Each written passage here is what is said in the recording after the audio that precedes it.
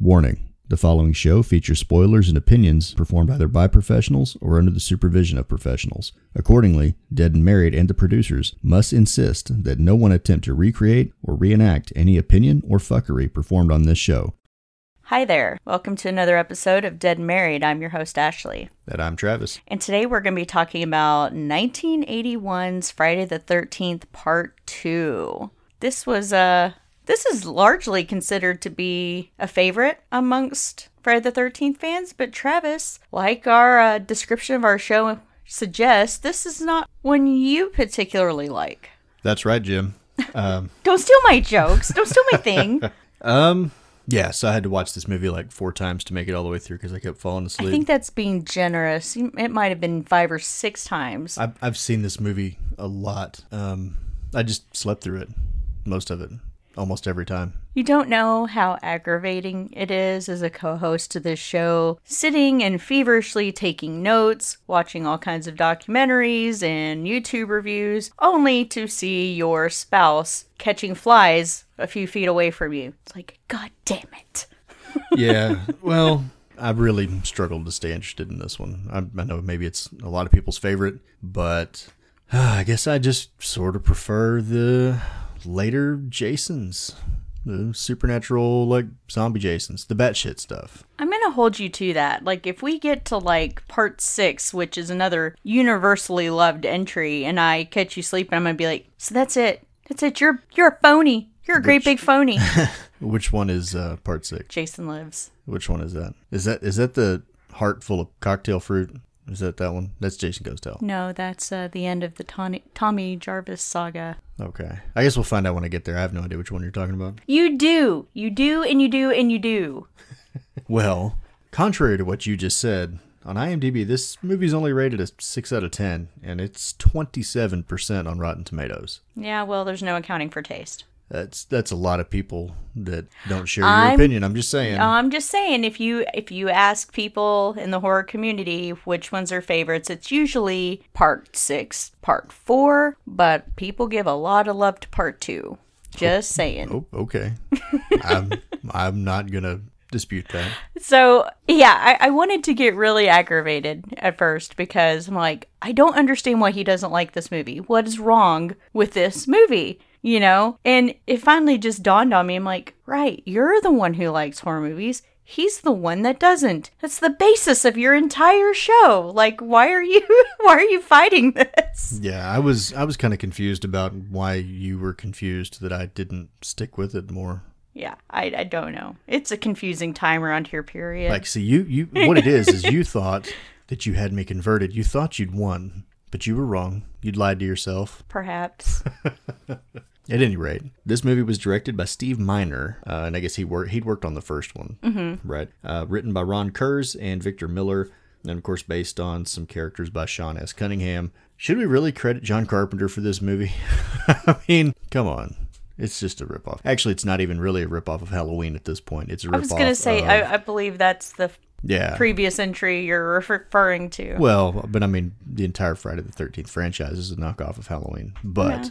And then there would be others that would be knockoffs of Friday the 13th and so on. And yeah, and they don't get better. It's a circle of life. But this actually is, they borrowed, looks like pretty heavily from The Town That Dreaded Sundown. And A Bay of Blood, a.k.a. Twitch of the Death Nerve. Yeah, but specifically, Baghead Jason, that's almost exactly the costume from Town That Dreaded Sundown. The Phantom Killer, I think is what he was called. Mm-hmm. Of course, based on a true story, but we also have the rare case where our Jason was played by 3 different people. Well, yes. Unfortunately, one of them didn't receive the credit they deserved. Agreed. So I'll just start with, we'll just go through the whole cast here. So Amy Steele, one of your favorite final girls, plays Jenny. Of course. John Fury as Paul. Adrienne King came back as Alice, but now that was interesting because apparently they gave her no script when she came back, and she didn't know that she was going to die. No, she pretty much did everything on the fly. So, yeah, I was pretty impressed with the ad-lib of that phone conversation that she has with her mother in the beginning. But well, in the performance that she put behind it, because she conveyed it very well, that she had been in isolation and just like basically having PTSD after the events that had happened to Yeah, her. no, not that she didn't do a good job. But I guess they had tried to get her to come back, but her agent wanted too much money or something, so they just brought her back for the first 10 minutes of the movie? 15. The cold open, is that what you call it? Which again, this type of opening was later copied by, was it Silent Night, Deadly Night 2? Where they basically rehashed the whole first movie. Oh, I think and that's the opening to the movie. I think there's a lot of horror films that have done that. So, but she also had a problem with the stalker during this too. she did, yeah. Yeah, if you've ever heard her story entailing what she went through with a crazy fan, it's pretty freaky, and she really didn't do much else after that just because of that incident. I think that she has warmed up over time going to cons and whatnot, and the fans have helped her move past that, but still it's involving like a gun and shit. Like it's pretty crazy. This movie also stars Kirsten Baker. She plays Terry. You're pretty fond of Terry. Stuart Charno plays Ted. Warrington Gillette is actually credited, and for a long time I think he was the only one credited as Jason in this movie. But the bulk of Jason that you see on screen was actually played by the stuntman Steve Dash. Or Steve Daskowicz. Right. Yeah, no, it's such a shitty story. But we also have him played by a third person. The first time we ever see Jason is played by Ellen Lutter, the costume designer. So it's pretty cool. Only one we get where Jason's portrayed by 3 different people. Yeah, and the only one where Jason's portrayed by a female actress. Yeah. So yeah, pretty cool. Even Michael Myers can't claim that one. Actually, yes, he can, because what's her name's hands were in Halloween. First one. Right. Anyway, Marta Kober plays Sandra. Tom McBride plays Mark. Bill Randolph plays Jeff. Lauren Marie Taylor plays Vicky. Russell Todd plays Scott the Creeper. That's not how he's credited. He just is a creeper in this movie. Betsy Palmer is credited, but it's a very quick cameo. She's really not in it much. Yeah, they just brought her back to shoot some cutscenes, and then that was it for her. Cliff Cudney, plays Max. Jack Marks is the cop. That's how he's credited, the cop. And of course, Walt Gorney plays Crazy Ralph. So there's actually a lot of extra counselors credited in this, but you don't ever interact with those characters. No, we only have like a handful of effective characters throughout this film. Right, and that's one of the, would you call it a criticism of this movie? Is that it's like the only Friday the 13th where everyone doesn't die, because there's literally like 6 or 7 people that were at the camp that just get away. Got lucky. Right. And I think, Paul is probably the one that's the most controversial, that people are like, what happened to Paul? Mm-hmm. But yeah, there's a whole shitload of people that survived this movie, which is bizarre for a Friday the 13th movie.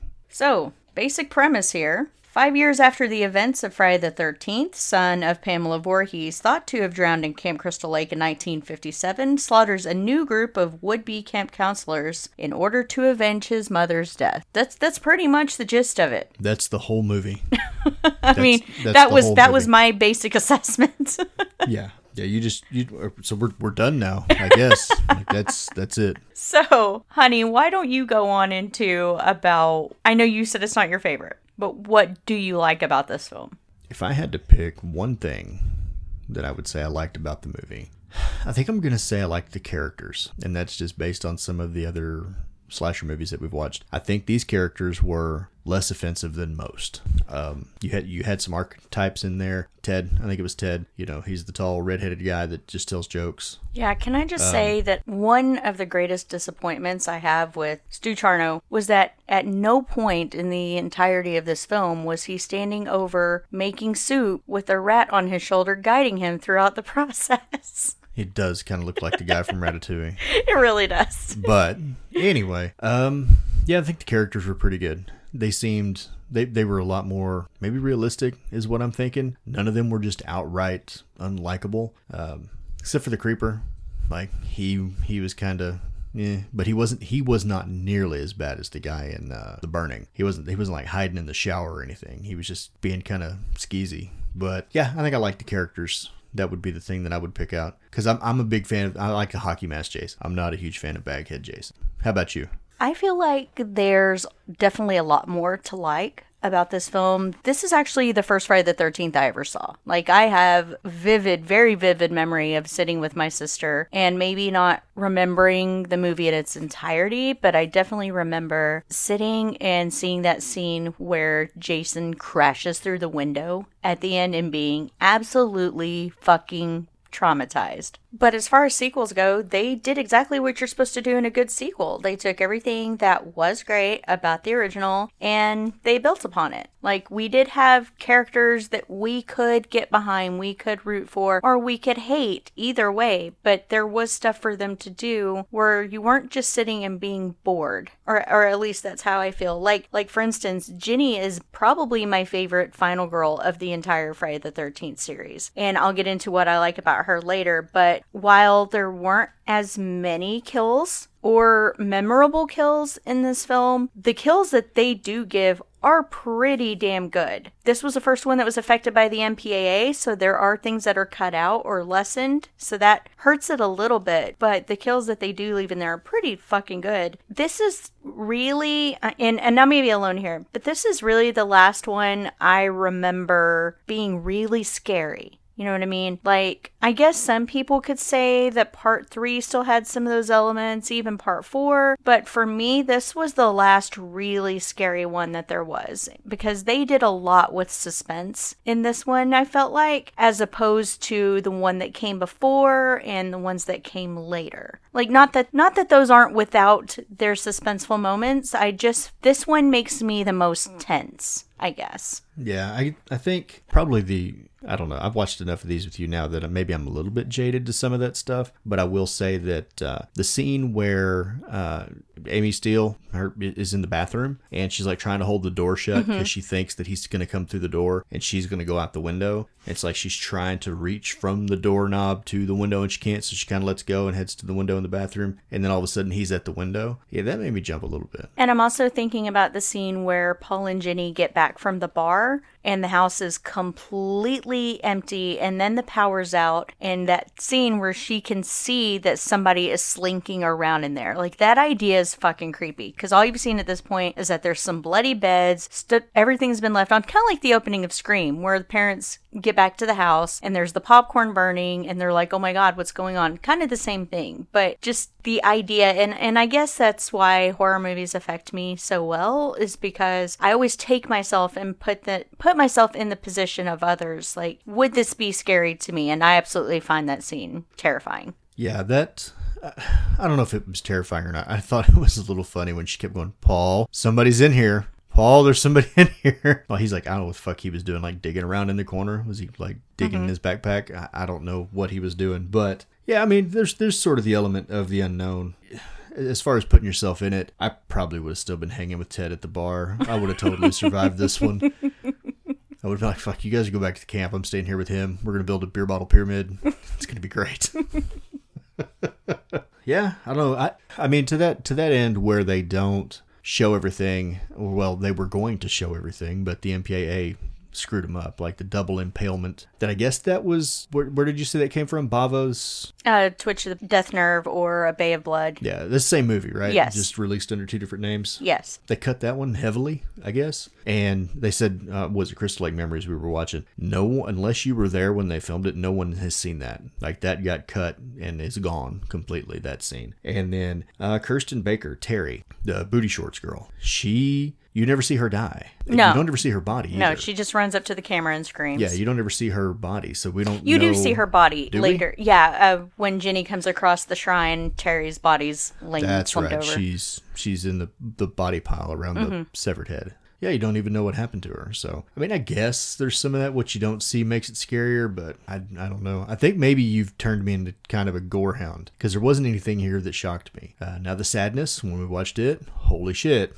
That was... It's okay to stop talking about the sadness now. Okay, you're making me sad. Do you have the sadness? I'm starting to. I'm starting to have it a little bit. But, I don't know.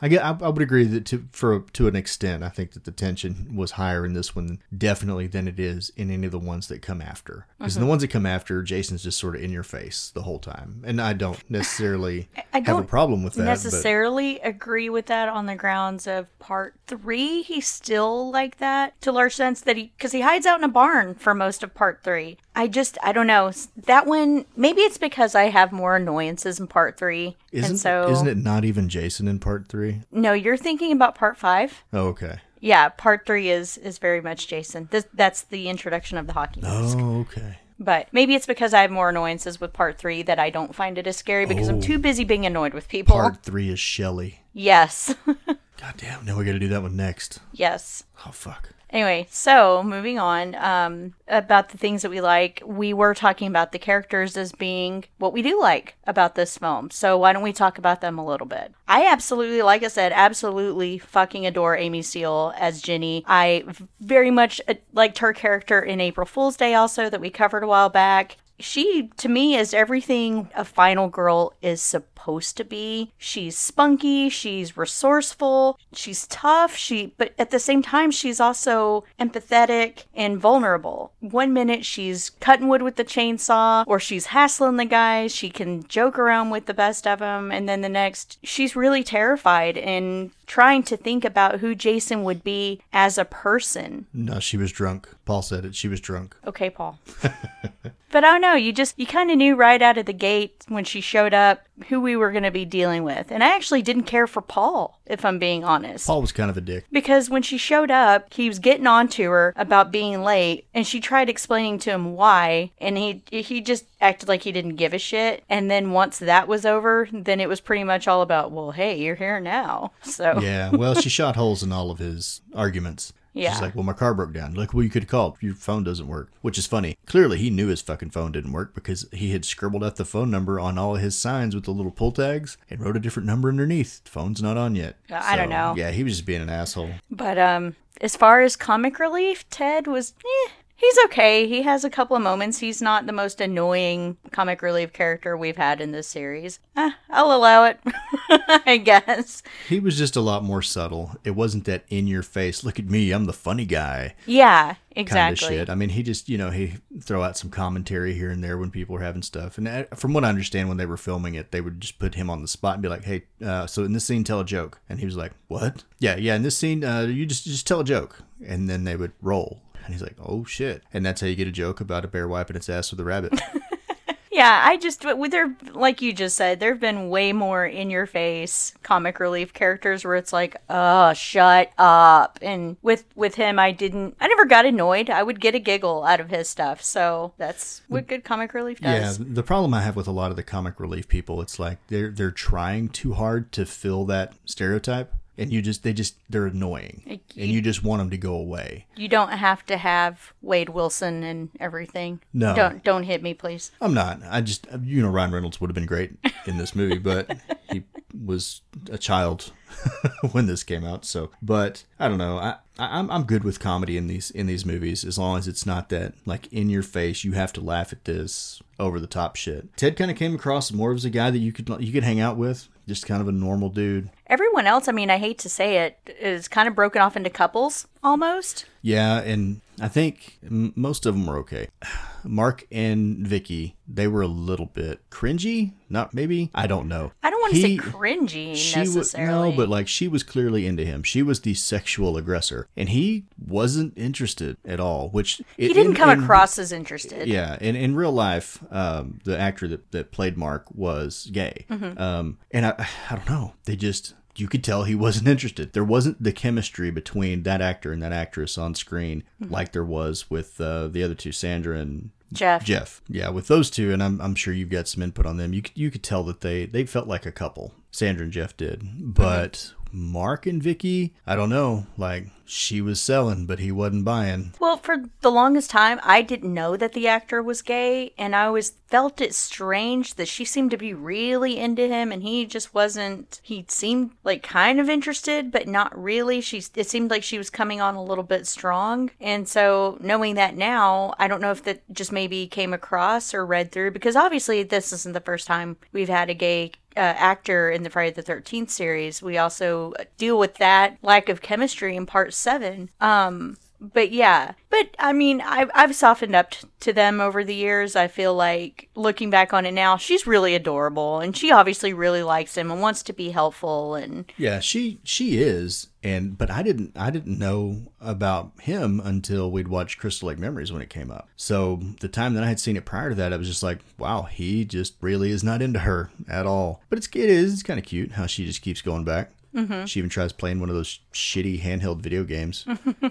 Do you remember those? Yes, I do. Oh, My brothers had those. No, and Sandra and Jeff, like, let's be honest, like, if we were in our 20s and we're going to camp and we're a couple, what are we going to be doing? We're going to be smashing. Like, that's what we're going to do if we're not doing camp counselor type stuff. You know what's interesting about this movie that I feel like sets it apart from a lot of the other slashers is that even in that relationship, Sandra was sort of the aggressor. She's the one that wanted to bone all the time. Right. I just wish she hadn't been played by an underage actress. That's a little cringe. She was, 17? Yeah. And he was 20-something. I thought I had heard that the actress that plays Vicky was also 17 years old. I don't know specifically about that one. That one's not said as much. But I know for sure that they had said the actress portraying Sandra was 17. So it's kind of... Yeah, no. I looked up their birthdays.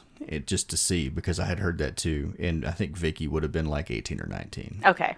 But yeah, Sandra, the actress that played Sandra, she was a solid 17 when they did this. Yeah. I don't know how the actor that played Jeff did that. Felt like, okay, so think about it. Like you're a mid-20s guy, and they're like, all right, so you're gonna do this scene, and you're gonna have sex with this girl. Oh, and by the way, she's 17. You'd be like, wait, excuse me, what did you just say? I'm not comfortable with this. As we've stated in the last couple of episodes, the 80s were wild, and I don't think they thought about that much then. No, they didn't. They probably didn't care at all. But now it would be no.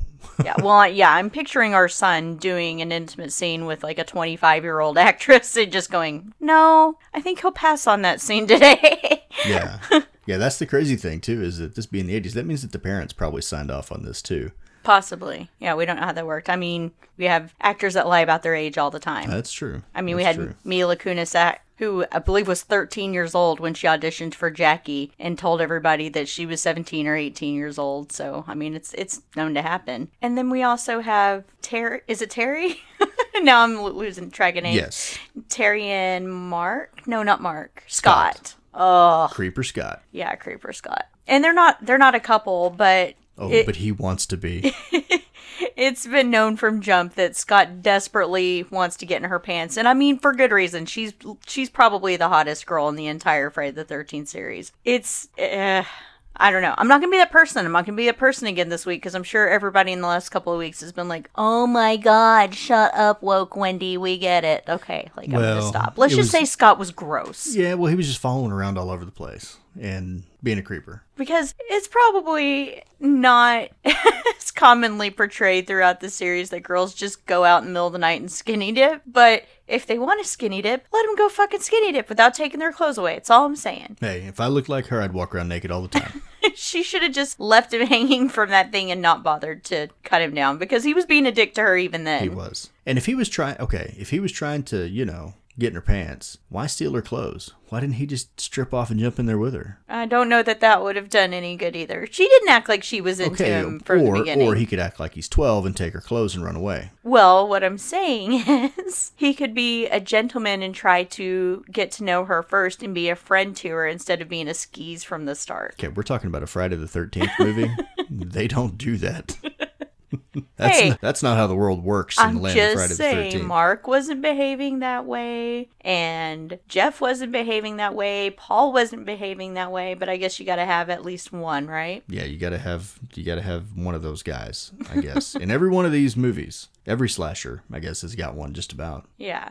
But he got a good kill, so I'm happy with that. So do we want to talk about kills now? Sure, let's go. So my favorite kill is when Franklin gets a machete to the face and rolls down the hill. Staircase. Franklin? Wrong movie. That's Chainsaw. Oh, Okay. I was like, what? Let's be honest, kind of the same thing, though. I mean, Mark didn't have to die. I was ready for Franklin to die, so. I think everybody was ready for Franklin. I think there was probably like a GoFundMe to kill him. But yeah, no, Mark wasn't a bad dude. So His kill felt so wrong. It just. It kind of did, but. Like, I don't know. I mean, that's probably my favorite one. It is. It's the only one. I haven't seen one like that in any other movie. No, it's definitely inventive, and that's what makes it hard, because you don't want to see it happen to Mark, because he seems like he's a good kid, and he's easygoing, gets along with everybody. He's being sweet to Vicky and entertaining her whims, and what does he get for it but a machete in the face? I know. And then to add insult to injury, he falls all the way down the stairs. The staircase that never existed up until that point. Like, you don't ever see anyone going up or down that staircase, but it's clearly right there next to the cabin. Yeah. No, I don't. So the mystery stairs. He goes down the mystery stairs. But I don't know. I just don't feel like the rest of them were as impactful. I mean, obviously, the double impaling that Jeff and Sandra get, they cut it. The MPAA had them chop that out, so you don't see it. You don't see Kirsten die. Well, that's not her name. That's her real name. What's her actual name? Terry. You don't see Terry die. Who else? That's about it. I mean, when he cuts Scott the Creeper's throat, he does it with the back side of the machete. Well, he does it with the dull side. So we lose arguably the best character in the franchise, because Crazy Ralph gets a garrote. Yeah, I was trying to block that out. He got garroted with barbed wire. Yeah. They had no reason to kill Crazy Ralph at all. No, especially because they replaced him with a shittier version in part 3. I don't know how you replace that character. I mean, that actor, he was Crazy Ralph. Yeah, if he just... I mean, he might not have really been crazy in real life, but that was, I don't know. I really like Crazy Ralph. If he just continued to be this staple throughout the franchise, just Crazy Ralph riding along his bicycle, his wife doesn't know where he is, I would have been fine with that. I'd been like the Loomis of the Friday the 13th series. When he's rolling around like, you're all doomed. They wouldn't listen to me. They didn't believe me. Yeah. Yeah, he's great. I mean, you got to have one of those in every slasher, and he was perfect for Friday the 13th. I don't know. The actor did come back to do the narration, I believe, in part 7. So that was nice, but it would just, I would say when I think of the Friday the 13th series, he's almost always the first person I quote. Yeah. He's the second person that people think of after Jason, so. Yeah. Very popular character. But you're right, there's really no kills. I mean, unless you want to count Muffin. Do we really know that Muffin died? Well, no, because Muffin comes back at the end. Does she, though? That's the thing. Was that Ghost Muffin? That's the thing. We don't know because of how ambiguous the ending is and Paul just disappearing, if whether or not everything from the point of Ginny killing Jason to Jason jumping through the window, if that's all a dream. So they kind of leave it like they did the first one, which in the first one... I used to read Word Up magazine. No. Yeah. Which even in the first one, I forget who it was that they were doing an interview with, and he was like, when they came out to do a second one, he was like, how are you going to do a second one? Betsy Palmer's dead, and there is no Jason. He died. Yeah. Tom Savini, when they wanted him to do the makeup effects, he was like, makeup effects for who? Jason's fucking dead. Yeah. If you look, all the filmmakers, the actors, and Tom Savini were all like, this is stupid. Right. Why are you doing this? Why are you making a sequel? Yeah. So, I mean, I guess it does make sense for them to end the second movie in a similar fashion to the first one, simply to kind of keep that ambiguity going on. But to me, Muffin lives. That's printed on a t-shirt. Muffin lives. Muffin was cute. I don't like anything bad to happen to doggies in movies. It just makes me sad. But there is that one scene there where it really looks like Jason killed and ate Muffin. So 8? Well, I mean, probably. Just mutilated, but... Looked like he'd been attacked by an animal. I mean, that wasn't the whole dog laying there. Parts of that dog were missing. I bet Jason's a dog eater. Don't say that. I bet he did. Don't say that. It's bad enough that Michael Myers did it. Yeah. So, what about inconsistencies in this movie? Was there anything that you saw in this movie and you were like, wait a minute, what the fuck? Not really, I don't guess. I do see what you're saying, though, where I feel like this is the point where the inconsistencies in the series begin and kind of goes from now on, especially in terms of timelines and characters coming in and out. Yeah. So I had several. So the first one is in the very beginning after, the girl from the first movie. Alice. After she gets off the phone with her mom And the phone rings, she picks it up, there's nobody there. Clearly that's Jason. How did he get her phone number? How did he call her? More than that, where is she? How does he know how to use a phone? How does he know how to use a phone if he's been living in the woods? How did he get to her house? Why did he leave Crystal Lake? He doesn't leave Crystal Lake unless he's going to Canada, ever. How does he know the finer parts of plumbing that he can have a toilet out in a shack? Did he drive? Only Michael can drive. So how? Maybe someone around there gave him lessons. Did he just like, hey, I'm going to hitchhike. I'm cool. I got a bag on my head and one eye hole. You should totally give me a ride to wherever the fuck she is. That doesn't make sense at all. And why did he bring his mom's head and stick it in the refrigerator? Because clearly he thought they would complement the bagels and the milk in the fridge. I think he was like, this is getting a little rank. It's kind of warm outside. I better put this head in the fridge before it goes over. It didn't make sense. So, yeah, how did Jason know how to build a house? How did he install a toilet? Did he dig the water line? There was water in the toilet. I mean, it was nasty water. Clearly he doesn't know how to flush, but it just doesn't make sense. Like, why? I think that was Tom Savini's bitch, because remember, we were watching an interview where he was like, what's he been doing? Living off crayfish for 35 years? Yeah, I know, right? And then, all right, so the scene when it really gets going and the storm is it's raining outside like a lot. Did he have an umbrella? Because when he comes in the house, other than his shoes, he's fucking dry. It was falling a damn flood outside, and he's dry. I think mostly everybody was. I mean, up to a point, because you do get where Ginny and Paul are obviously soaked from running outside. But yeah, you're right. I didn't see anybody carrying an umbrella. No one got wet except for those other two. Yeah. How did that happen? I don't know. I bet he's got a Hello Kitty umbrella stashed somewhere too. I don't know. Why does anybody wear brown panties before they're going to smash? God, you got me. That's like the biggest mystery in this whole fucking movie. Like, she's already wearing black drawers and she pulls out these brown silky panties. She's like, brown is sexy. No. She's wearing her brown pants. Yes. Oh, you just quoted Deadpool. Oh, well, I got you. I got you. But yeah, like, I don't know. Brown's just not a sexy color. I'm sorry. Yeah, I had to ask, because I was wondering why you and so many other reviewers that I've listened to are like, ew, brown panties. I'm like, what the fuck? Who cares? You're going to get laid. What does it matter what color panties she's wearing? Well, You're just going to take them off. Yes. I love how he just like, yes. I don't know how to respond to that. Yes. Yes. They are going to come off, and I don't know why the color matters. But it's like, even when you're buying them, you're like, brown. Like, is it so you don't have to wash them? I don't understand brown. Like, why would you even sell underwear in brown?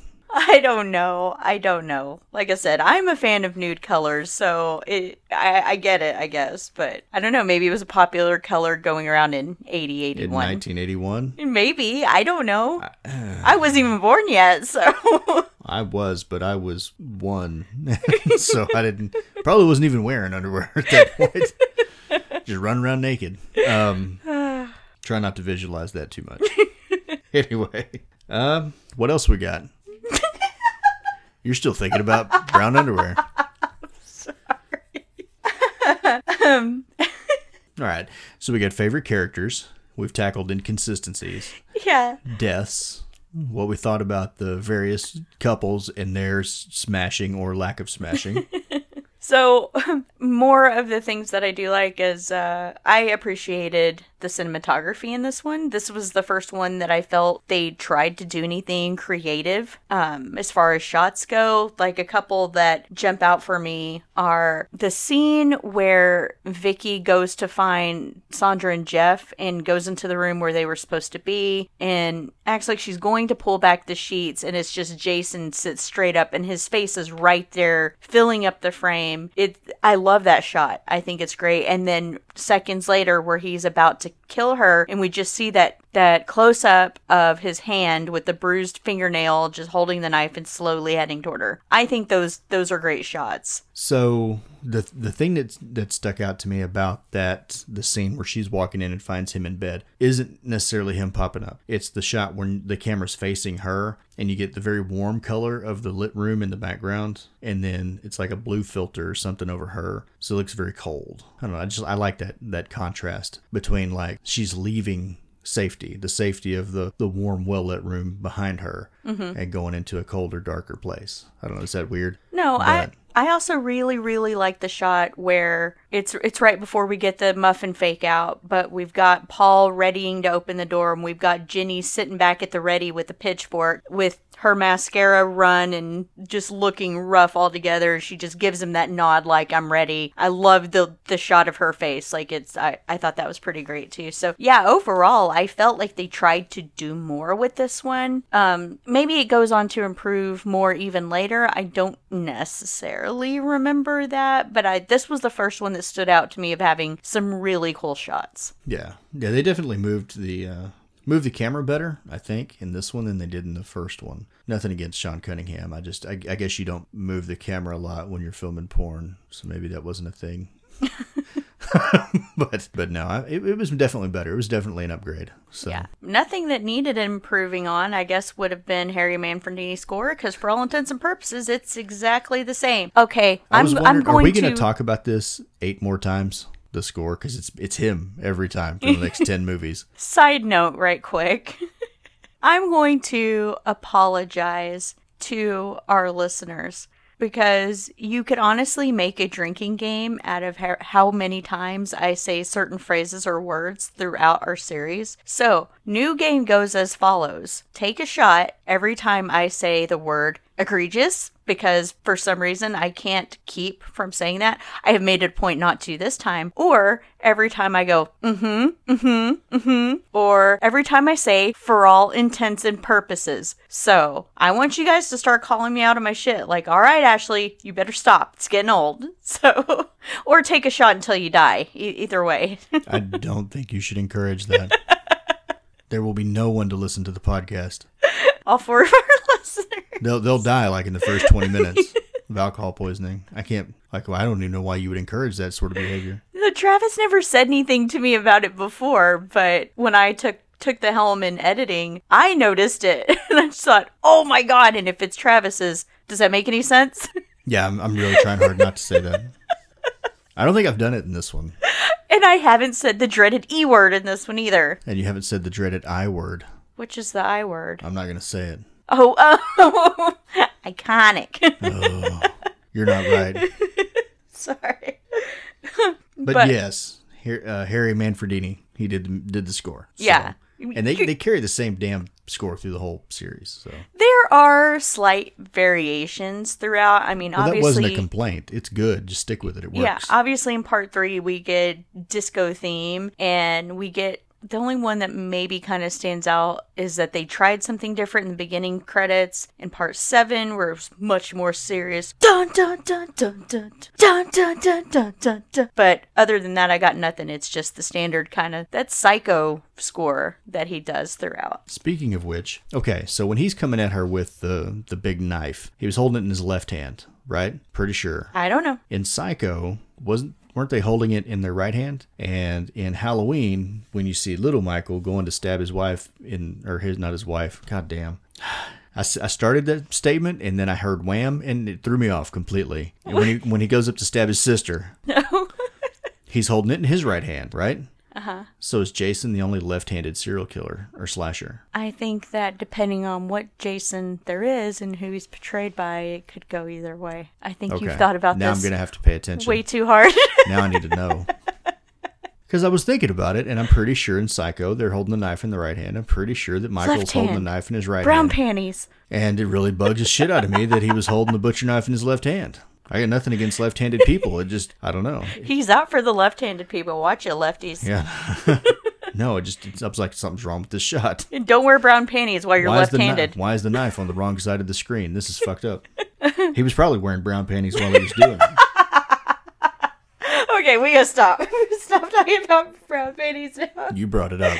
For the record, you brought it up again. I also wanted to say that I wouldn't say this is necessarily the big extravaganza for practical effects or gore either. There's absolutely nothing wrong with the practical effects. I feel like Carl Fullerton did a great job. It just didn't stand out in the same way that the work of Tom Savini did. Well, they clearly weren't setting out to showcase effects in this movie. You know, like a lot of, especially the later Friday the 13th the makeup effects and stuff, that's front and center. That's really what people kind of showed up to see after that, was creative kills. But in this one, they were leaning more into the suspense, I think, and trying to build tension as opposed to, hey, here's a big bucket of blood on screen. So yeah, I agree. The practical effects were good. The machete face when Franklin rolls down the hill. Not Franklin. What's his name? Fuck, Mark. Because I keep thinking Texas Chainsaw Massacre. See, all I keep thinking is, hey, it's Franklin. That works too. So just go with that one. I'm pretty sure he rolled down a hill in an episode too.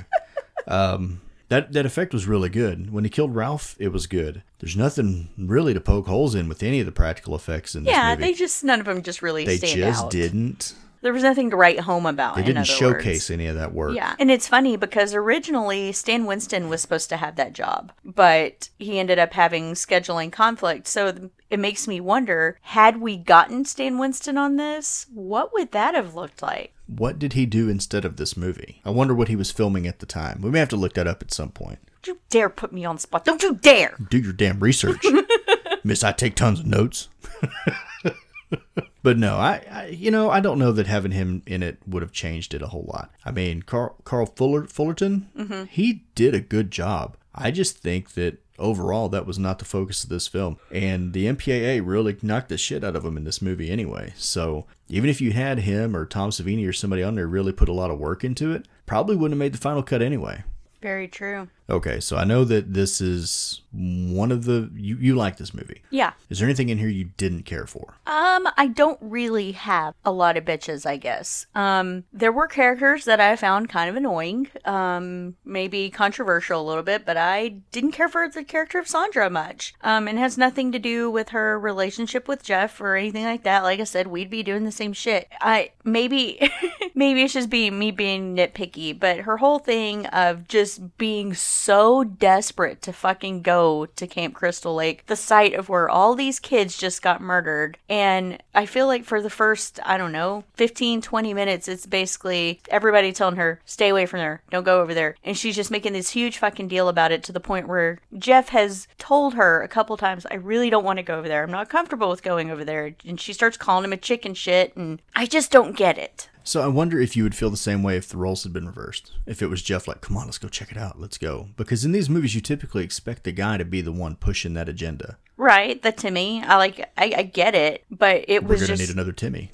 It was just the way she was coming across. I didn't like that she called him a chicken shit, okay? Well, that irritated the shit out of me. But I'm saying that, like, if it had been, a couple of guys doing it, and one of the guys was like, come on, chicken shit, we're going to go check this out. Do you have a problem with it because of what she said, or because it was a role reversal? I'm just curious. It has nothing to do with role reversal at all. Okay. 'Cause I'm seriously, though, typically it's the guy that does that. Yeah, no. And if it had been two guys talking to each other like that, then yes, it probably would have hit different, admittedly. But it's always a thing, I don't want to throw anybody under the bus. Okay, I really don't. You should totally do it. But you and I, everybody's got to have boundaries in the relationship. And one of mine and yours is being that we don't cuss at each other. This is true. We don't call each other names. That just feels like a respect thing to me. And so whenever somebody calls their boyfriend, husband, partner, girlfriend, whatever, a name, it just gets under my skin. Well, I think we both agree if you love somebody, you don't talk to them like that. Yes. That's just how it is. So, yeah, that just annoyed me. And that was it. And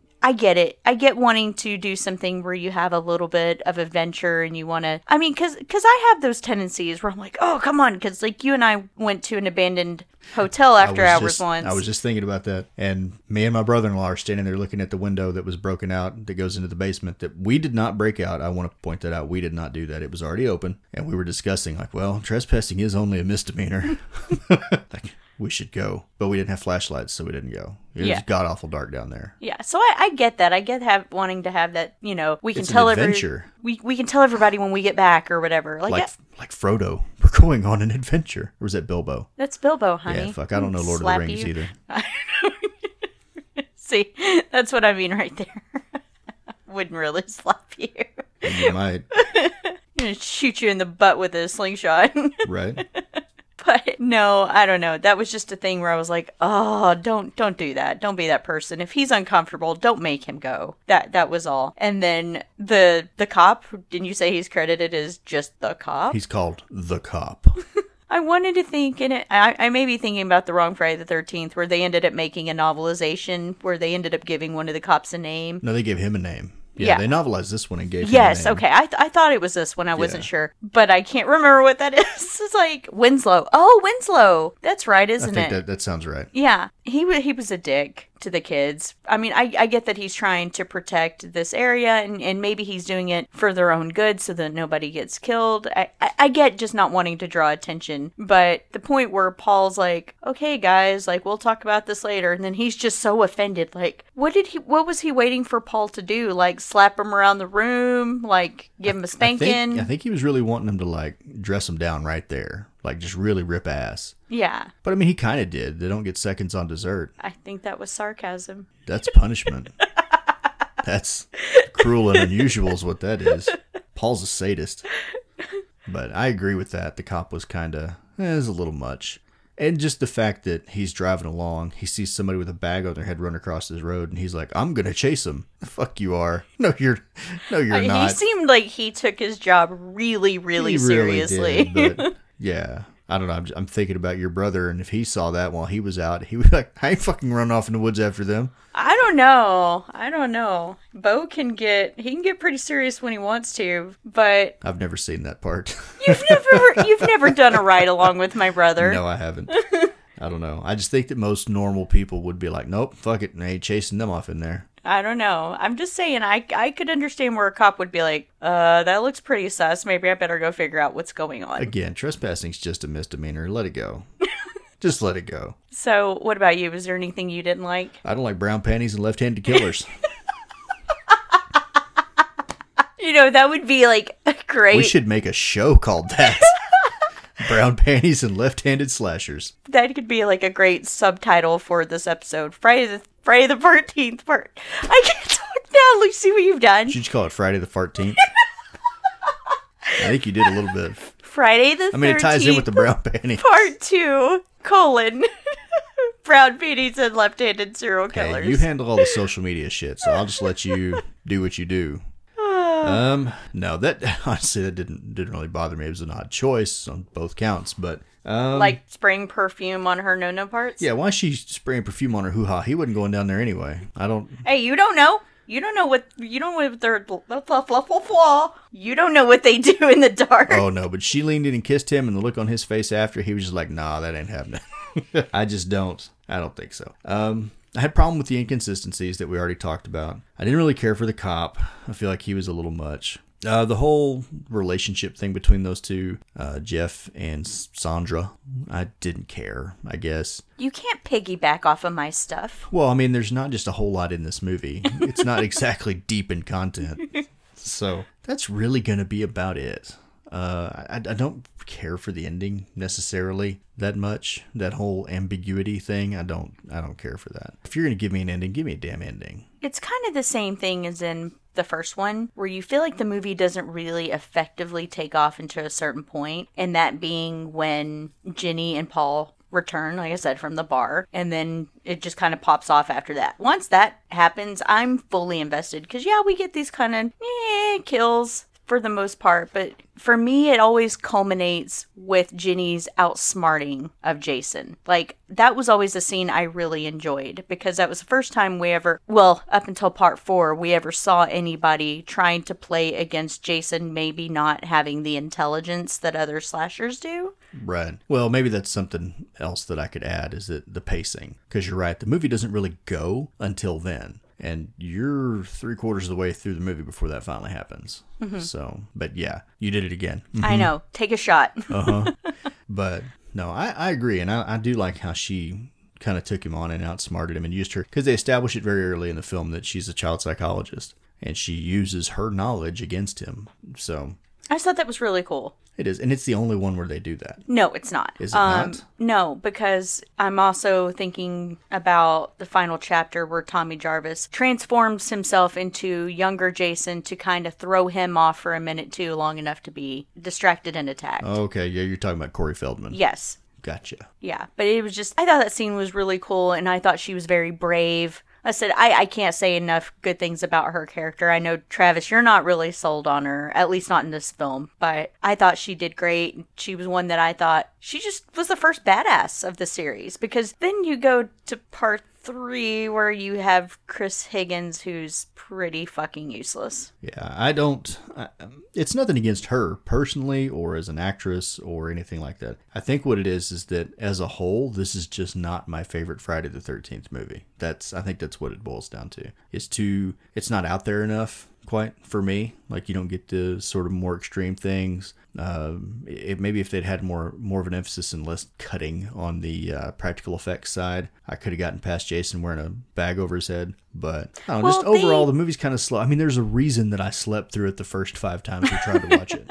I would say, I feel like maybe they utilized the sack over the head better in the remake. I hate to say that. Oh, I hate to say that. But yeah, that baghead Jason seemed scarier than this. Okay, I know we just talked about how Deliverance style Jason. We don't call each other names, but I'm kind of thinking about it right now. Did you just say in the remake? You're gonna call me a name? I'm thinking about it. What? What? I don't know. I just can't believe you said that. I know. Like I said, I didn't have a problem with Jason in that film. It wasn't Jason I had a problem with. Derek Mears is fantastic in that film. Yes. Everything else is pretty crap. I don't know. This is one that I do enjoy when I put it on. There are things I absolutely adore about it. There's in-jokes in there. Like, for instance, they find Muffin's dead body in the woods, and then they automatically cut to hot dogs on the grill. Like, that's pretty cool. But was it Muffin? Was it really? Okay, that's probably enough dog talk. Now, we'll offend somebody if we keep talking about grilling a Shih Tzu. So I know we had talked about this before we started recording, that, are we going to go through and maybe have an episode where we rank all of these? So sort of preemptively, which one do you like better, the first one or the second one? The second one, without a doubt. You like this one better than Betsy Palmer? I do. Well, nothing against Betsy Palmer. She's great. She's iconic. Oh, God damn it. But I thought you said we weren't going to say bad words to each other. She hurt my feelings. Yeah, you did. And she hurt my skin. Bruised my neck meat. Anyway, so you like this one better than the first one? Yes, I do. How unpopular is your opinion going to be? Not very. Remember when we talked about this before, you had said that a lot of people didn't consider the first one to be their favorite film. That is true. That's true. And I don't know that any of the YouTubers that we kind of keep up with have said that the first one's their favorite. But I don't know that any of them have said the second one is either. No. Like I said, it's usually part 4, part 6. I know a lot of people really like part 3, including my good friend Megan. She got so excited when I told her we were covering this, and she and I can talk Friday the 13th for a long time. But part 3 happens to be I believe it is her favorite entry in this series. And it is for a lot of people. It's just not me, and we'll go into that. We'll go into those reasons why next week. But for now, no, I just felt like the filler that they had in the original was uneventful filler, Like, there's a scene of, and as much as I could watch it over and over and over, it serves no purpose, of Crazy Ralph just riding awkwardly off his bike, But this one, yes, there's still filler in it, but it's, maybe the characters are more likable, that filler doesn't feel as bad. I don't know. It's hard to describe. This one just feels like there's more going on in it. The characters are more fleshed out. They have more things to do. You kind of find yourself getting a little bit more invested in these characters. I won't say to the level of the characters in part 4, where you're going off on their little side quest and you're wondering what the hell's going on in these relationships, but I would say definitely there was more for them to do in this one. Yeah, so I think for me too, as it stands right now, I like this one better than part 1. So I think we're gonna. I do think that we need to do maybe we do a Pillow Talk episode where we can talk shit about it and just rank them all when we get finished. Yeah, but I think we've told them that 3 times. At this point, it's a threat. I see how you are. I see how you're gonna do me. But there's there's a channel out there that if you really like Friday the 13th, there's a couple of guys out there that also really love Friday the 13th. It's Mike and Jay over We Watched a Movie. And you had a couple of episodes specifically that you wanted to shout out in this episode, right? Oh, absolutely. If anybody is a lover of the Friday the 13th franchise, there's absolutely...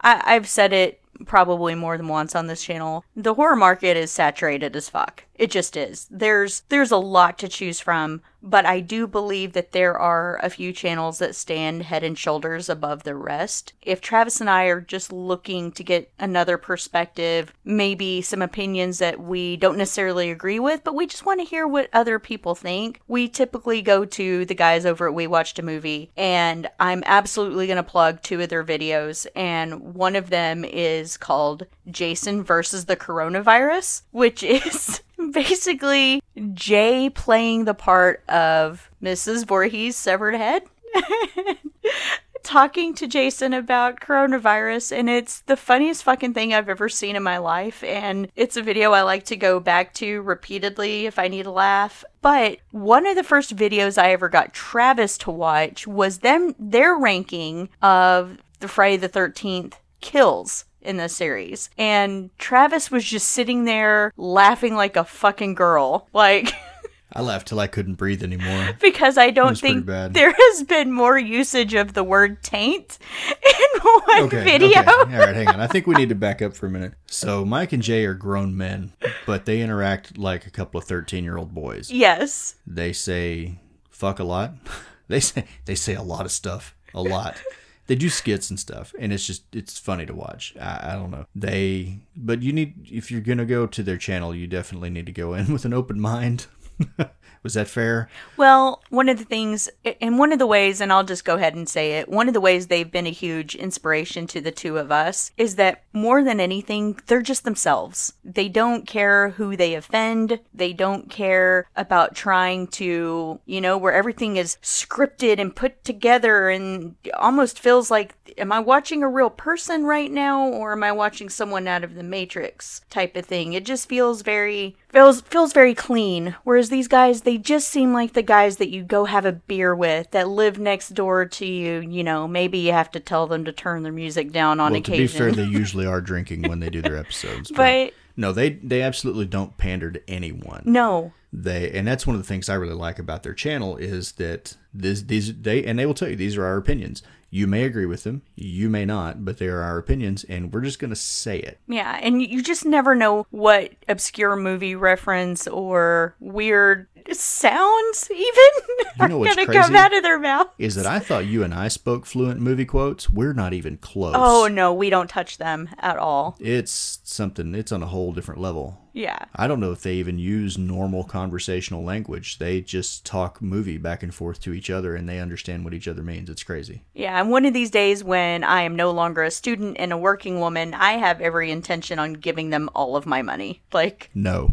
Yes. They're great, but no. Yes.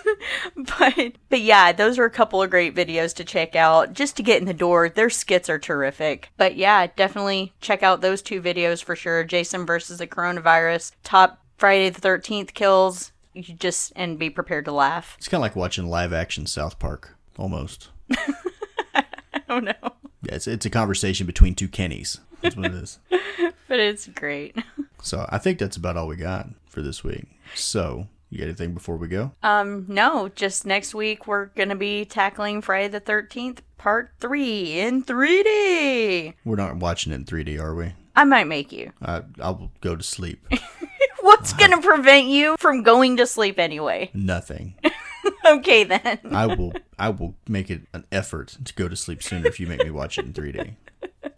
Anyway. All right, guys. We will definitely talk about that next week and keep continuing on in the franchise. But until then, what's your favorite Friday the 13th film? What's your favorite Friday the 13th kill? Who's your favorite Friday the 13th character? Who's your favorite Jason? Hit us up. Let us know. Until then, I've been Ashley. I'm Travis. And thank you for listening to Dead and Married. Bye, guys. Bye. Hey guys, quick reminder to find us on social media. You can find me on Twitter and Instagram as SpookyMom83 and Travis on Twitter as TravisL80. And find our official page on Instagram and Twitter at Dead and Married. If you have any questions or suggestions for films or otherwise, feel free to email us at deadandmarried@yahoo.com. Later.